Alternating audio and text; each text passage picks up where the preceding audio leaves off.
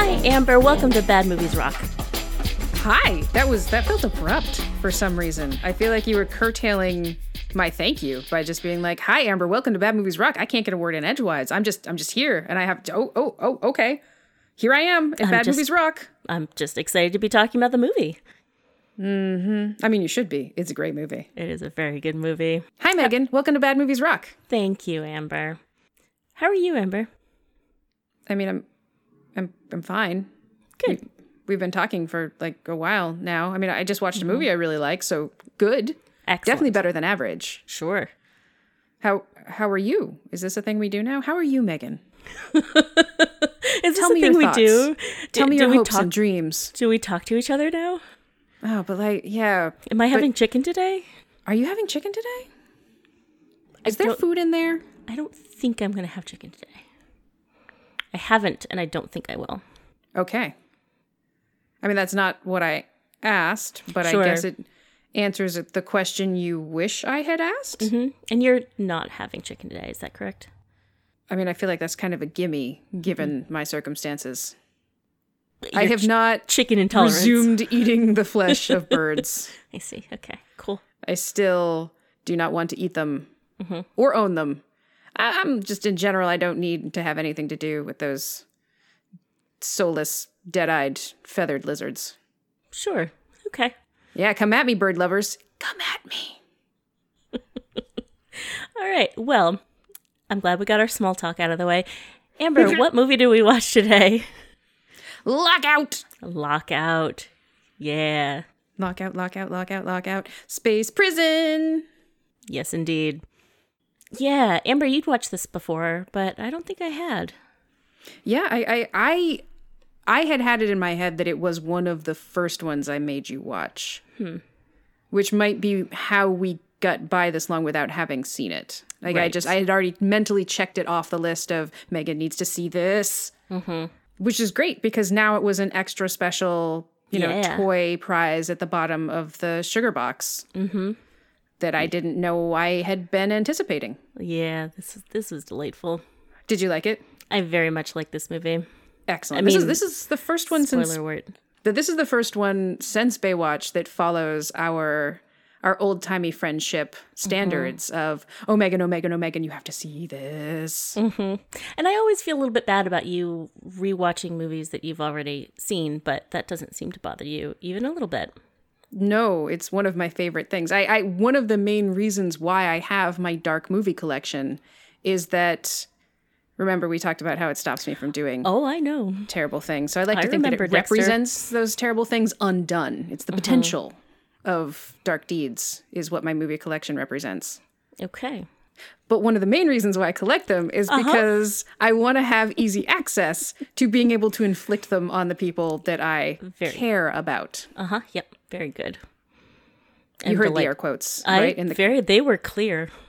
Yeah, I just wanted to be sure. I mean, you saw them, but I needed to make sure that they were auditorially apparent. Yeah, I didn't actually see them. So we FaceTime with each other.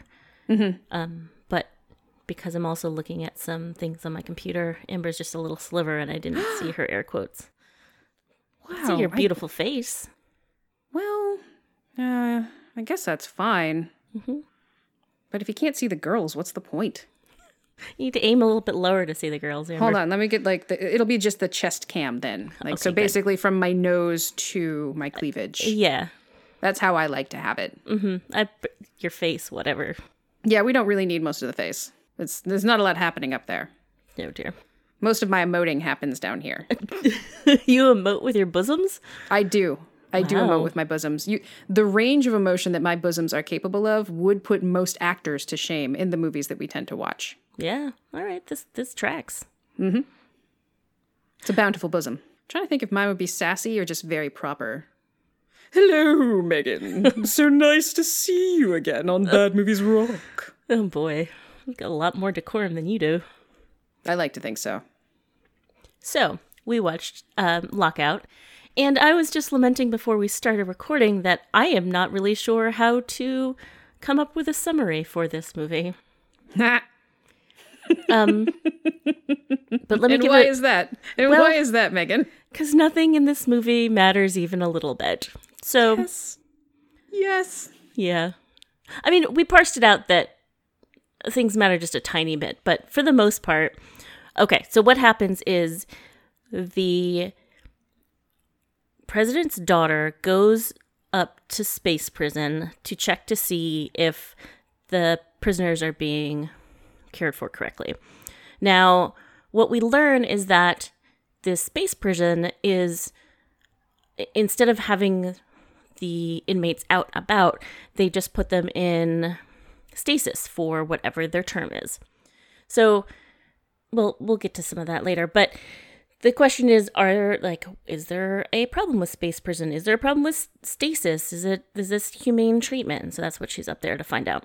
Things go stupidly wrong. Every single one of the inmates gets out, and they take over space prison. They don't know they have the president's daughter for a little while. They figure that out. All the hostages die. They send Guy Pearce up there to save the president's daughter. He eventually does. They blow up space prison, and he saves the president's daughter. Anyway, that's all. Pretty much. Doesn't really happen in that order necessarily, but that's only because it needed to be completely pointless before we reached the end. So Guy Pearce plays Snow, and the government kind of has him in the position of forcing him to go up to space prison to save the president's daughter because he's accused of doing some bad stuff that he didn't actually do. And he also kind of has to go up there to see where secret stuff is hidden from his friend Mace. Anyway. None of it makes any sense, nor does it matter. I'm trying to think if there was a more confusing way to dissemble about it. He has to go up there anyway, because he left a dude with secret stuff up there. That's what it was. You're not wrong, but you generalized it to the point of complete nonsense, which is perfect because it is complete nonsense. Yeah. You just removed all of the shiny trappings of, you killed the general. I didn't kill the general. I saw you kill the general. You're going to space prison. Oh, he's going to space prison anyway, and he has nothing to lose. Mm-hmm. And the president's daughter is up there. Oh, good. I don't want to go the fuck up there. Take my 30 years. I don't give a shit. Ooh, but the thing that you want is also up there. Okay, fuck it. I'll do it. I'll do it. Ultimately, that doesn't tell you anything more than there's secret stuff up there with the dude. Yeah, exactly. I love this movie. Yep, it's fantastic. Well, that was our summary. Let's step into the Critics Corner briefly. Critics Corner, where we fondle the critics consensually. It's not what we do. Anywho. Okay, wait. Let me take another pass at it then. Critics Corner, where we give you the numbers from websites. Yeah, okay. Yep, that's exactly what we do. Mm-hmm. You're welcome. Don't bother Googling. We've got you. We got you. What did Metacritic say about this, Amber? Critics 48, audience 78. Really? Interesting. Rotten Tomatoes was critics 37 and audience score is 46. Oh my. Ouch, right? Why are the Metacritic users so much happier about this movie? I have no idea. I suppose that is the refining process that Metacritic offers. It's not just good or bad. It's, most of the reviews are mixed. Yeah. You got a lot of 50s and a lot of 40s. Yeah, a lot of mine are just like, it's cliche, it's ridiculous. Mm-hmm. Which I learned, it is actually, according to French courts, very cliche. Yes. So one of the critics that I picked out that I thought, oh, well, this is just, they said that this is bad, but I read this as good. And it says, like Escape from LA in space.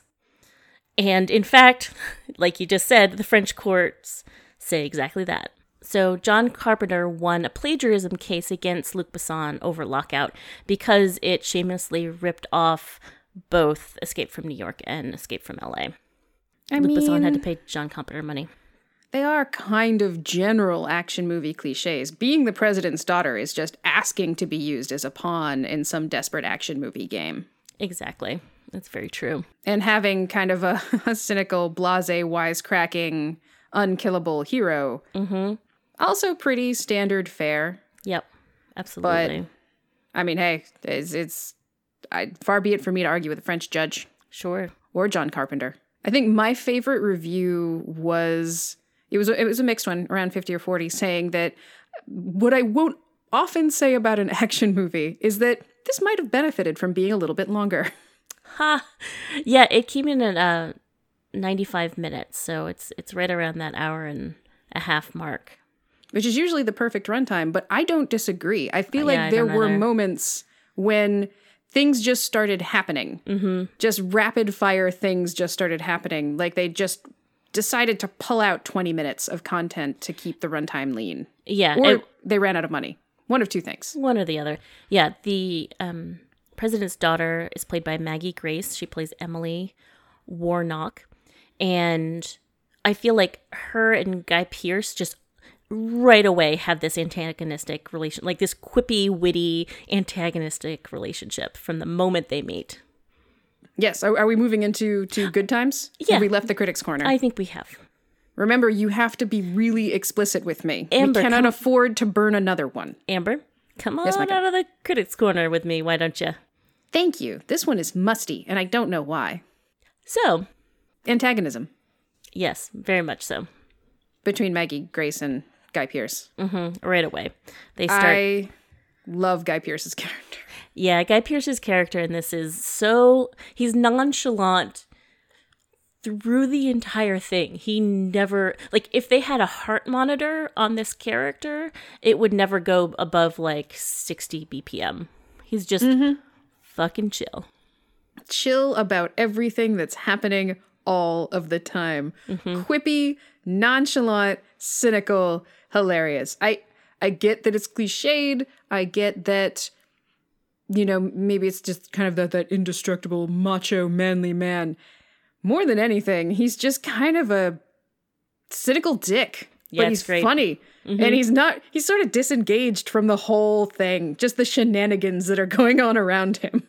Yeah, it starts with Peter Stormare trying to get the location of this briefcase from Guy Pearce, and he just has a dude that's just punching him, and the guy, or I guess Guy Pearce, just keeps saying, "Yep, shit, yep." Stormare asks a question. Guy Pearce gives him a shitty answer. He gets punched by Rupert.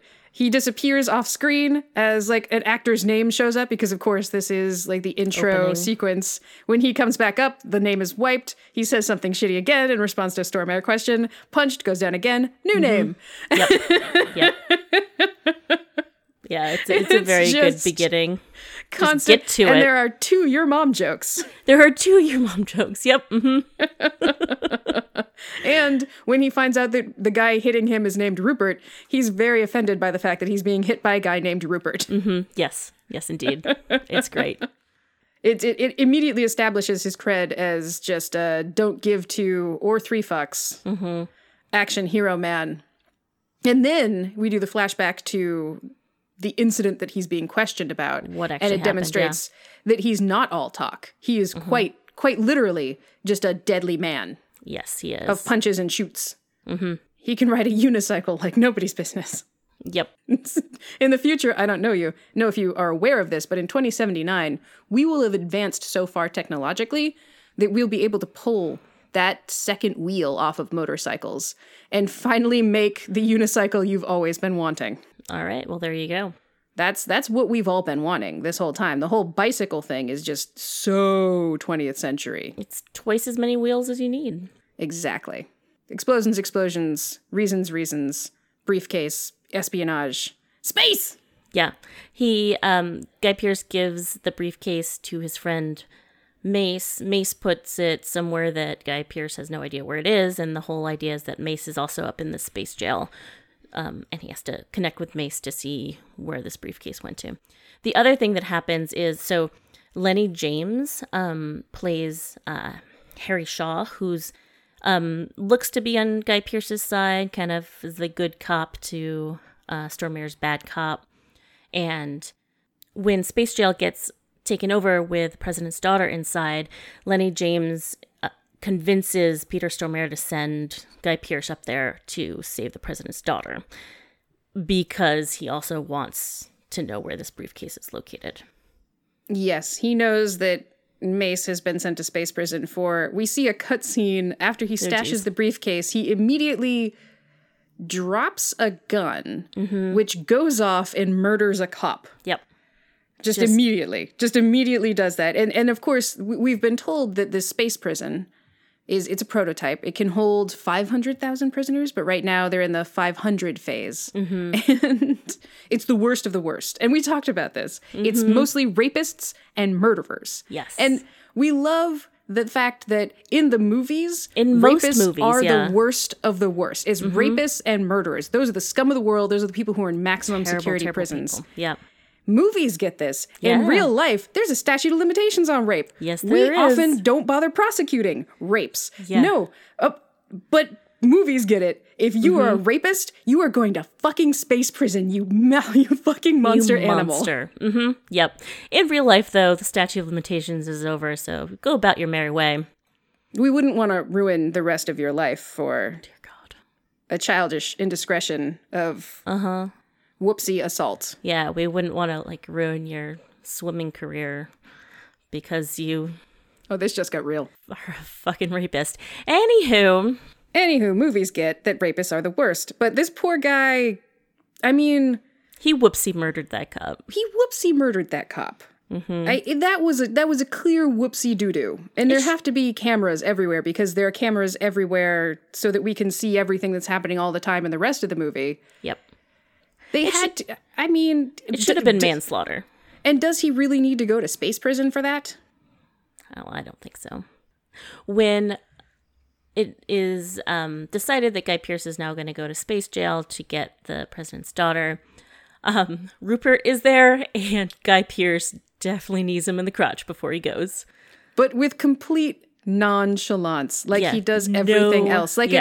It's not like it's personal. It's more just, well, you had been wailing on me, and I'm probably going to die on this mission, so I won't get another chance to just pow. Yep, exactly. And no then he just emotion steps on his over him.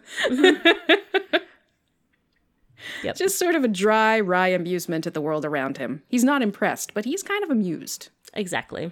Yeah. Yeah, he is very amused by everything. By everything. He was just doing his job, Amber. He was just doing his job. Stormare told him to punch him, and he punched him. I mean, but then I guess Guy Pearce was doing his job as the wry badass guy. True. Very true. I must kick you, for it is in my code. So, the reason that Space Jail gets under the hands of the inmates is as ridiculous a concept as one could imagine, which is that Maggie Grace goes to talk to one of the inmates because she wants to make sure the stasis is okay and that the inmates are feeling okay. And so they take out of stasis. His name is Heidel. I don't think I ever remember him getting a name in the movie, but sure. He is a 53-time rapist, they say? They bring out... Those are the ones he's been charged with. A terrible human being. And we were discussing it, and I think maybe they were bringing out the worst of the worst so that she would feel like, well, they belong there, or that they deserve this. Yeah, I think, because I had wrestled with this logical puzzle before when I watched this, because clearly this movie knows what it's doing. It is very, very clearly thought out, very clear steps involved in pushing the plot. So, Amber, you were saying those words. Your head is shaking in the no. That's purely unconscious. I assure you, I believe everything that I am saying right now. Yep. But the whole thing is, so it's this grand conspiracy that kind of has nothing to do with anything, that Maggie Grace is there on a humanitarian mission because she's heard that the stasis that they put the prisoners under is not in fact humane at all, and it gives them dementia and psychosis and violence, and it breaks their little brains. Yeah. And that the station itself is being funded by people interested in deep space, like research. Right. So it's very clear that they're just experimenting on inmates. Of course they are. For science. Because who cares about inmates? Well, Maggie Grace cares about inmates. Mm-hmm. And the warden is basically just like, do your little visit and sign off. And of course, I'm thinking, well, then why do you bring out the craziest, creepiest, grossest mother? Oh, of course. Because he's going to be the least sympathetic person there. Exactly. She won't have any more questions. She'll be like, I don't care if they dissect your brain. The other thing we were discussing is that having people go into stasis for 30 years, 40 years, whatever their sentence is, it's just like rehab is a bit of a joke in most prisons anyway, but this is just throwing that all out the window. It's just like, we're taking 30 years of your life. That's all. You don't get to at least get letters from your family, watch your kids grow up, any of that. No, you're just wake up and 30 years are gone. Which I'm sure helps them slide seamlessly back into a world that they no longer understand. Sure. Even more so. Mm-hmm. Prison in and of itself does not help you figure out how to live in society. But now you're going to basically time travel them simultaneously. Yeah, it's... My God! Where's the second wheel? I can't do this anymore! Exactly right. That is what happens. And then we get Alex, who's played by Vincent Reagan, kind of becomes the leader of the prisoner revolt and happens to be Heidel's brother, which is the only reason that it makes sense that Alex doesn't immediately murder Heidel, because he's not helping anything and he's just kind of become unhinged. Yeah. Who's the dude playing Heidel? Joseph Gilgan? Joseph Gilgan, yep. Joseph Gilgan, who I think is in some show on AMC that I don't watch. He was also in The Last Witch Hunter. Yes, he was. Yeah. He was that bad witch that gets dragged away. Yep. For the council. Yeah, Good memory, Amber. I had to look that up. I know what's up.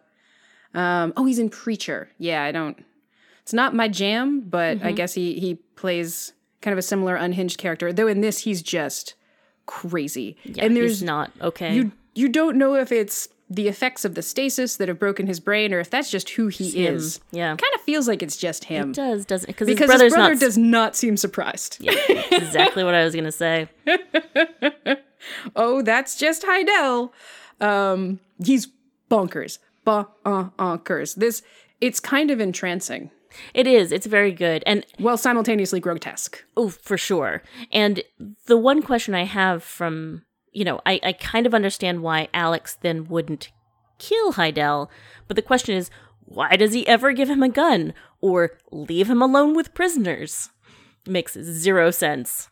Did you think, maybe it's kind of that idle hands situation, give him a job and then I guess he did give him a job, which was hunting down Guy Pearce's character, Snow. He never did. He just kind of sent other people to do it. He wasn't into it. Yeah. His brother really didn't understand him, is what I can take away from this. It was, his brother never really got him. And that must have been hard. Yeah. If anything, I would have given him a gun with no bullets in it. And had 4 of my most trusted people hang out with him.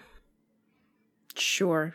If you ever find yourself with a murderous, psychotic sibling. Yes, go on. During a space prison break. This is how I would deal with it. Yes. And you have to delegate. I'm laying down my plan now. I'm glad you're doing that. And that's what will make your plan succeed, whereas this guy's failed miserably. Exactly. He was just kind of scrambling the whole time to catch up. So Maggie, Grace, and her Hawk, her Secret Service agent who causes this entire problem. Yeah, Hawk is the whole reason all of this went bad. He took a gun into the room, which allowed Heidel to get out, which allowed the prisoners all to get out. Then Hawk and Maggie Grace run away at some point, and he hides them in some room, and he shoots the control pad, which immediately sends off an alarm that there's a nitrogen overload in the room, and he ignores it. I mean, alarms are going off everywhere. The prisoners are free. Madness, madness, madness. And I just shot something. So, of course, a stupid alarm is going to go off. Mm-hmm. But then he does the honorable thing when he realizes that the oxygen in the room is running out and shoots himself in the head. Mm-hmm. We must protect the president's daughter at all costs. If you're a Secret Service agent, that is kind of your deal. Mm-hmm. He gave her like 3 extra seconds because Guy Pearce was essentially right there and about to save them. But they didn't know that. They didn't. You're right. They couldn't have known that. There's no way. As soon as Emily and Snow get together, they are immediately quipping at each other. He wants her to shut up. She wants to know what he's going to do for the hostages. He just wants quiet, and she just wants answers. Mm-hmm. Who are you talking to? It doesn't really matter who he's talking to. I mean, your Secret Service guy is dead. There's 500 prisoners out hunting for you because they know you're the president's daughter now. Mm-hmm. Yeah, no, she wants to save the hostages because she cares about people. Remember, humanitarian mission. Exactly. She even cares about the rapey, murdery people. Mm-hmm. And he just wants to get her off because that's what will get him out of a 30-year sentence on apparently this prison. Right. And find Mace so that Mace can tell him where the case is. Mm-hmm. Exactly right. And they do find Mace eventually. First, Guy Pearce takes her and mixes up a concoction with, what does he say? Coffee, grease, toilet water, and then he cuts her hair and pours that all over her head to make her to change her appearance. And she, for some reason, is like, why? Why is this happening? It's like, duh, lady, like he's trying to make you Have you heard of a disguise? Seriously. And then he punches her in the face for cosmetic reasons. And it is what, because he does punch her in the face for cosmetic reasons. Like it's the point is to like try and de-pretty her a little bit. But it's missing something. And then bam. And then he grabs her and holds it. Catches her. It's just cosmetic. It's just cosmetic. Mm-hmm. Yep, exactly right. You still punched her in the face. Yeah, he did still punch her. But she's arguing with him about putting on the like orange uniform of the jumpsuit? Prisoners. Yeah. What do you mean no? What do you mean no? Yeah. But you need to blend in. Yeah. Why are you just being contrary? I don't love it when they do that with female characters in sci-fi I don't movies. either. Yeah. Just by making them be difficult so that they're a foil for the hero to be more practical and more manly.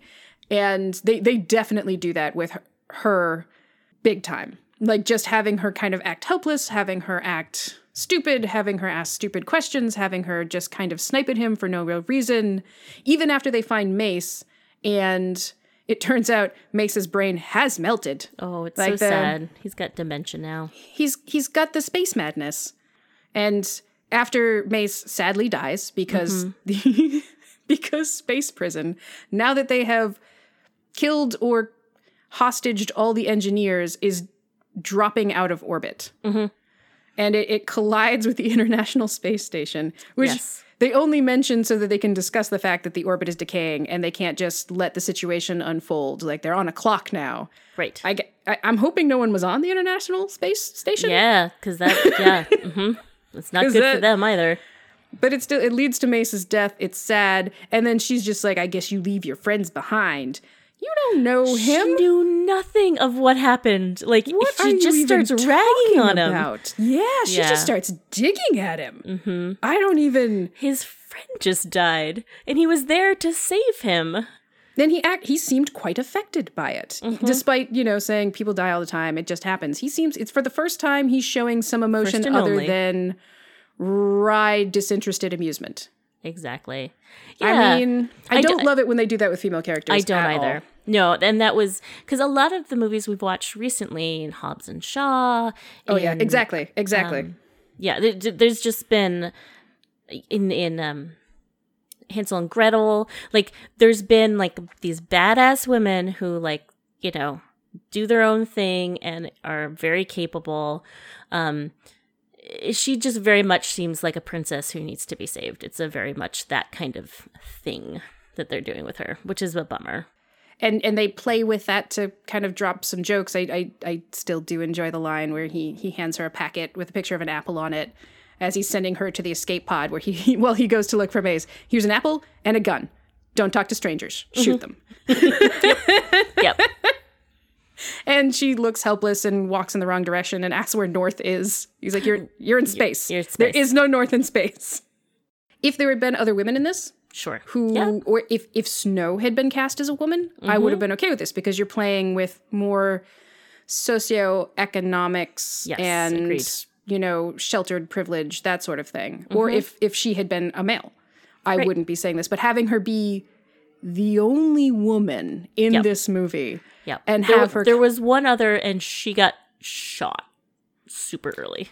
Yeah. Oh, I forgot After about her helping. because she got shot super early. Much like the woman who was in Riddick. I forget this person exists because she exists just to be shot so that the main character can be sad. Yeah, exactly.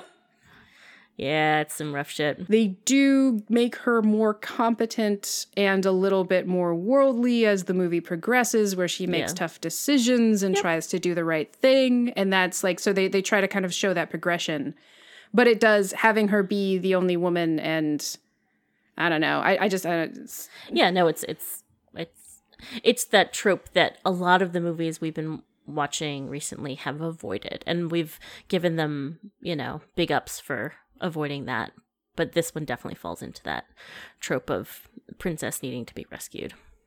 So as Mace, right before Mace dies, he, we're told he has this space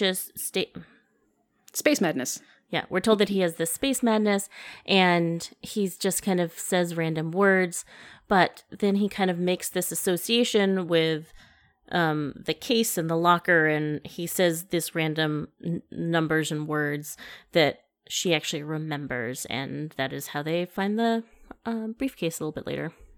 Yep, because she pieces it together with her Sherlock brain. Mm-hmm. Yep. Right. Now that she's no longer fighting for her life she... So she and Guy Pearce are the only people who survive space prison. Space jail. Yeah. Mm-hmm.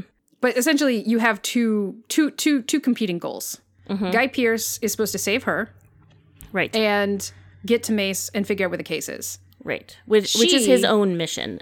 Which is his own Peter personal Stormare mission. Does not know about this mission. Yes, Stormare cannot know about this because we don't trust Stormare. We don't know who's dirty in the government. Mm-hmm. But she wants to save the hostages. Like, the other people are important to her. She wants to get them out of there, and she essentially is aware that as soon as she leaves that station, the president will give the order to blow it the fuck up, whether or not there are other hostages there. Mm-hmm. Yep. And so she sends the escape pod away, the only escape pod away, only one, and comes back to say, "Hey, man, help me save the hostages. I know where Mace's case is." Of course, she has not Sherlocked it yet. She actually doesn't know. She's just straight up lying to get what she wants. Respect, Maggie Grace. This is the turn. This is the turn for her that they give you in the movie. Of, put your money where your mouth is. You hear a lot of talk about caring about people. Well, I do care about people. I'm going to put myself on the line to save these random strangers. Right. And which is what he'd kind of accused her of right after Mace died, was like, oh, it's all well and easy to do until something is really at stake. Exactly. And so that's what she's doing. So that's what she's doing. Her. She's grown. Unfortunately, almost immediately after that, Gilligan's crazy-ass character gets on the intercom video and says, "I'm going to shoot somebody every 3 seconds until you tell me where you are," Maggie Grace's character. And then he does that. And then she tells him, despite Guy Pearce being like, don't do it. Don't do it. Mm-hmm. So she's like, "I am here." And he says, "Great." And then he shoots everyone else. He finished shooting all the hostages. The hostage situation has been just handled so poorly. They ran out of engineers like within the first 30 minutes because they kept threatening engineers with other engineers' deaths. And it was great. It was just great. Like, what are you doing? Like, if you ever expect to get off of this space jail, like, you can't just have shot all of your prisoners or all of your hostages. Like, it's not hemorrhaging hostages in the name of supposed efficiency. Yeah. Like, if you bring me 2 engineers, I shoot one immediately, and then I can curtail the whole "it can't be done" conversation. Or you shot the one guy who knew how to do it. Who knows? Yeah. It's just... They've just been killing people. Apparently they think they have infinite hostages. And this is they're already killing people before they find out they have the president's daughter, who is, in theory, the only one they actually need. Right. But once she escapes, you need the other hostages to then control her. Mm-hmm. Because, of course, what happens is that once they do recapture her, and all the other hostages are dead, right, the non-psychotic brother, well, I guess he's probably still psychotic, but, you know, the one that's capable of some form of reason, tells her to tell her president father not to blow up the space station. Right. And she's like, all the hostages are dead. Blow this place the fuck up. Yep. Now you're mad at your brother. You're the one who left him alone with the hostages. You're the one who gave him any kind of responsibility. And then, are you surprised that he shanks you in this scene? And then, Heidel shanks Alex, and then, Yep, so now Heidel is in charge? I guess so, for a limited amount of time. For about 5 seconds before Guy Pearce shows back up again. We watch him fall down an elevator shaft, but he's fine because... Don't worry about it. Because he's Snow, man, and Snow is indestructible. Yep. He saves Maggie Grace again. In kind of a real badass way, where we just watched Heidel shank his brother, and then, of course, the first thing he wants to do, because he wants to do this the entire movie, which is really upsetting, is he wants to rape Maggie Grace. It's very clear that's his entire intent, this whole movie.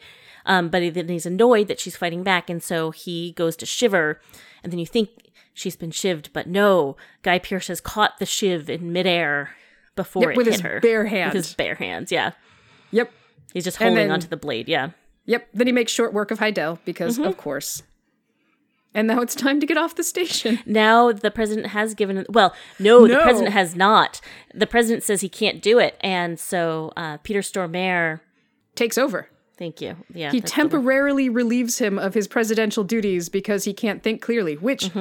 Most of the time I see Stormare, he's kind of, you get your Hansel and Gretel witch hunter, can't wait for a troll to decapitate him. Right. You've got, Constantine Devil. You often kind of don't see him play a good dude. Yeah. In this one, he's kind of the only straight shooter. Yeah, he's the only one that makes sense. I mean, he really did think he saw Guy Pearce shoot the general in the first scene of the movie. He is taking over, because if they don't shoot this prison down, it's going to land on the eastern seaboard within 6 hours. And I imagine kill millions. That probably won't be great. Yeah. Yeah. So and also her. Yeah, she will still die in that instance. She will still be dead. At this point, everyone who was a hostage and not a prisoner is dead. Yep. As far as they're concerned. And Maggie Grace is unsavable. Yep. So all the things that happened beforehand were pointless. Nothing matters. Nothing matters. And also, he didn't get the case from Mace. So that also didn't... It's amazing how pointless all the things that just happened are. But... whatever. They go to blow up the thing. They blow up the thing. Maggie Grace and Guy Pearce get into 2 spacesuits that are capable of re-entry not burning into up in the atmosphere. Yep. And then you hit a button, and then that explodes off of them, and then they have a parachute. Yep. So that they can just normal styles parachute from orbit. Yep. So this is the one thing that comes... So I guess the one thing that comes out of it is that she gets off the space station. If it was going to blow up, she's the only one who survives off of it that was on it originally. Yeah, I don't love that in a way they get rewarded for their bad behavior on that level. It's like, well, let's just save my daughter. And they do. That's the only person that comes off there alive that started there. Damn it. Yeah. I hate that you get what you want. Yeah, guess that's the way the world works. Yeah, and then, like you said, she Sherlock's out that when Mace was saying, what did he say? I see you, I foresee you, that those were the letters and numbers that made up the locker combination. And they just played Mace's voice over when she was looking for these things. And it was like, yeah, no, we get it. No, but we had to see that she was putting it all together in her brain. Yeah. Like a genius. Very much so. Like a genius. And what is the point of this, Megan? There's not one, because the briefcase is empty. Yes, it is. And what we find out, and there is kind of a punchline here, because they bring the briefcase in, and Guy Pearce and Lenny James are sitting across from each other, and Guy Pearce puts down the briefcase, and Lenny James opens it with a combination. Oh, that briefcase was locked. It was locked.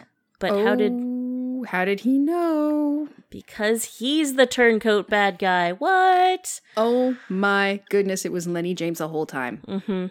Naughty, naughty Lenny James. Now you're going to jail. Yeah, you're going to space jail. But then, of course, just so that you know, everything is in fact pointless.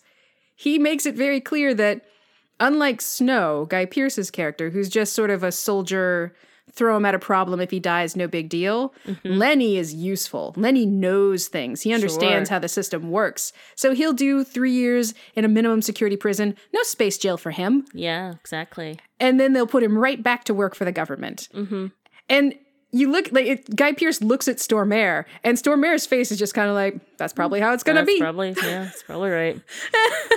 And so it's just an act of just probably the most furious emotion you get from Guy Pearce's character is when he's just sort of blasé about it, then takes the lighter that the general had given him with his last dying breath. Yes. And jabs it into Lenny James's character's face. Yeah. To burn him. He's marking him as a rat, like Heidel was marked. Yeah, just like Heidel was marked. Symmetry? I guess so. So basically nothing means anything. Even finding out that Lenny James was the traitor apparently isn't really going to matter. And something that we were talking about that I also don't love is that Lenny James is the double-crosser bad guy, and then Hawk, who's also a person of color, is Maggie Grace's protection, and he's the stupid one who, brought the gun in. And so anyway, the two people of color in this movie are the kind of idiot/bad guys. Not great. It's true. Not great optics. Not the best. I would it have just been too obvious for it to be Stormare because it's always Stormare and we assumed it was Stormare? And I guess you get more Lenny James this way, which I'm not against. True. It's true. And I do appreciate that they made Stormare not the bad guy because he's always the bad guy, so it was surprising that he wasn't. Yes. But in the same way that, if you're going to have a stupid, helpless character and have it be the only woman. Uh-huh. Yeah. Yeah. Those parts aren't great. But, guess what else we find out? What do we find out? That lighter that the general gave Guy Pearce in the first 5 seconds of the movie. Flashback. Don't let them take this, the general says. And he shoves the lighter into Guy Pearce's hands. For some reason, Guy Pearce thinks it's the briefcase that's the most important thing. Which, I mean, for good reason, I suppose. They were there to make an exchange. Dude had a briefcase. You assume the info is in the briefcase. As it turned out, it's just a tiny flash drive that was inside the lighter that Guy Pearce had the entire fucking time. Yep, exactly. The entire fucking time. Yep.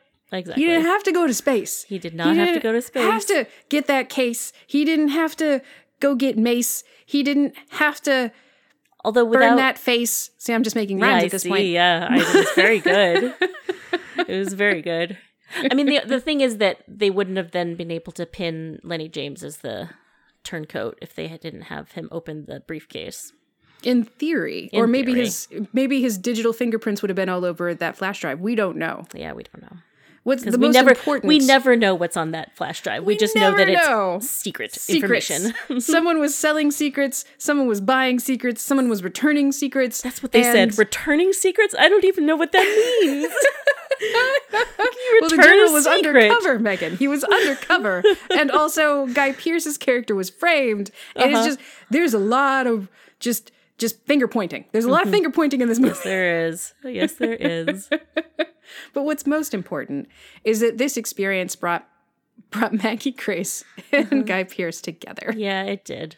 At the end, she's there to rub his face in the fact that she learned his first name. Yep. And that it's Marion. And that's why he goes by Snow. Yep, exactly right. She makes a Maid Marian joke, which I think is well delivered and earned. And it's implied that they're potentially going to start a romantic relationship, but there's no end kiss. Yeah, which is nice. Which is nice. I do. And she when she shows up, she punches him because she owed it to him, which she did. Respect. Yep. And then he says, oh, I thought for a second you were going to kiss me. And there's a moment, and then she just walks away from him. Yeah. That's right. And then they quip until the end as they're walking away from the camera. Quip, quip, quip. Quip, witty, quip, quip. witty. Witty, witty, witty. End scene. Mm-hmm. And it's just stupid and funny. But one of the things I like about it is that the violence is still disturbing. Yeah, and it's taken seriously. Yep. And it's not so closely tied into the quippy humor. That's more associated with the circumstances and the characters themselves. And there's something about that I do appreciate.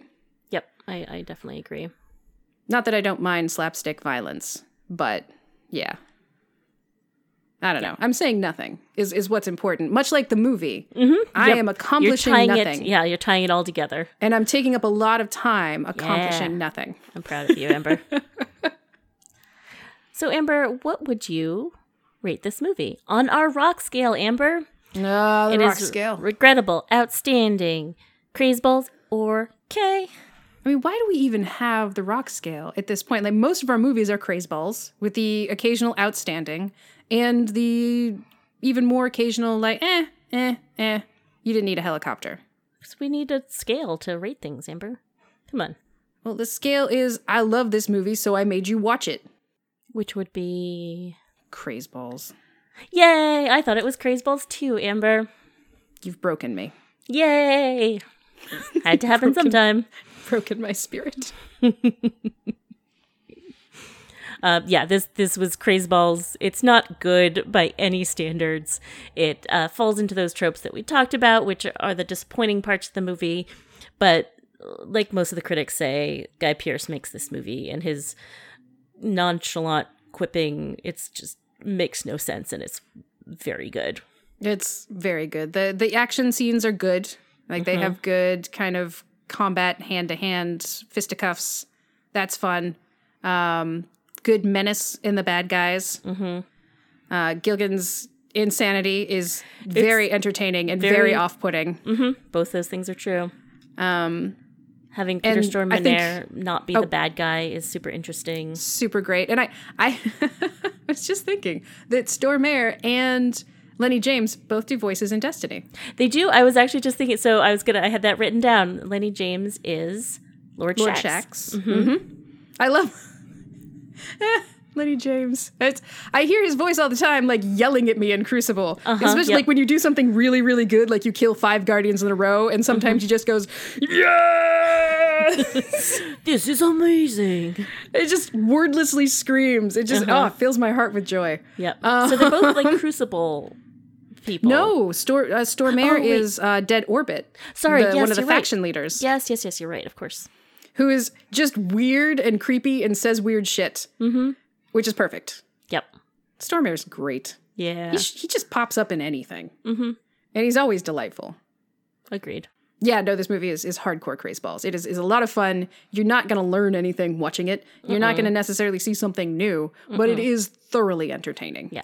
It's Escape from New York or LA in space, so who wouldn't want that? And now I need to watch those 2 movies. True. This is leading me down a road of further delights by telling me that this is derivative of something that is also apparently going to be great. Agreed. I'll report back later. Good. Megan. Yes, Amber. I have an idea. Okay. Are you ready? Do an Abby story. Why, Amber, I will do an Abby story. So, a few weeks ago, for some reason, Abby said, because she's 2.5, and apparently these are things that 2.5-year-olds think of, that if you removed all of Pickle's fur, then she would be purple underneath. I'm a little disturbed by that, but also enchanted. Reasons. And I said, oh yeah, so what would that make her? And Abby said, she'd be a purple pickle pie, because now she calls pickle pie, because my mom said it one time. Daba said it one time, and Abby thought that was hilarious. So, purple pickle pie. And this weekend when I was painting, Pickle, who is not physically able to be more than 3 feet away from me, she's very much my own personal Riddick, actually. She is always within 3 feet of me. When I was painting, of course, she got some purple paint on her ear and torso and butt. I don't know, other places. And Abby was then very delighted because purple was a purple pickle pie. You should paint your entire dog purple.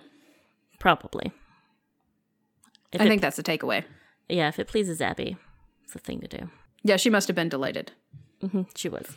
But now you kind of have to be worried. Maybe she thinks that the things that she says will become reality.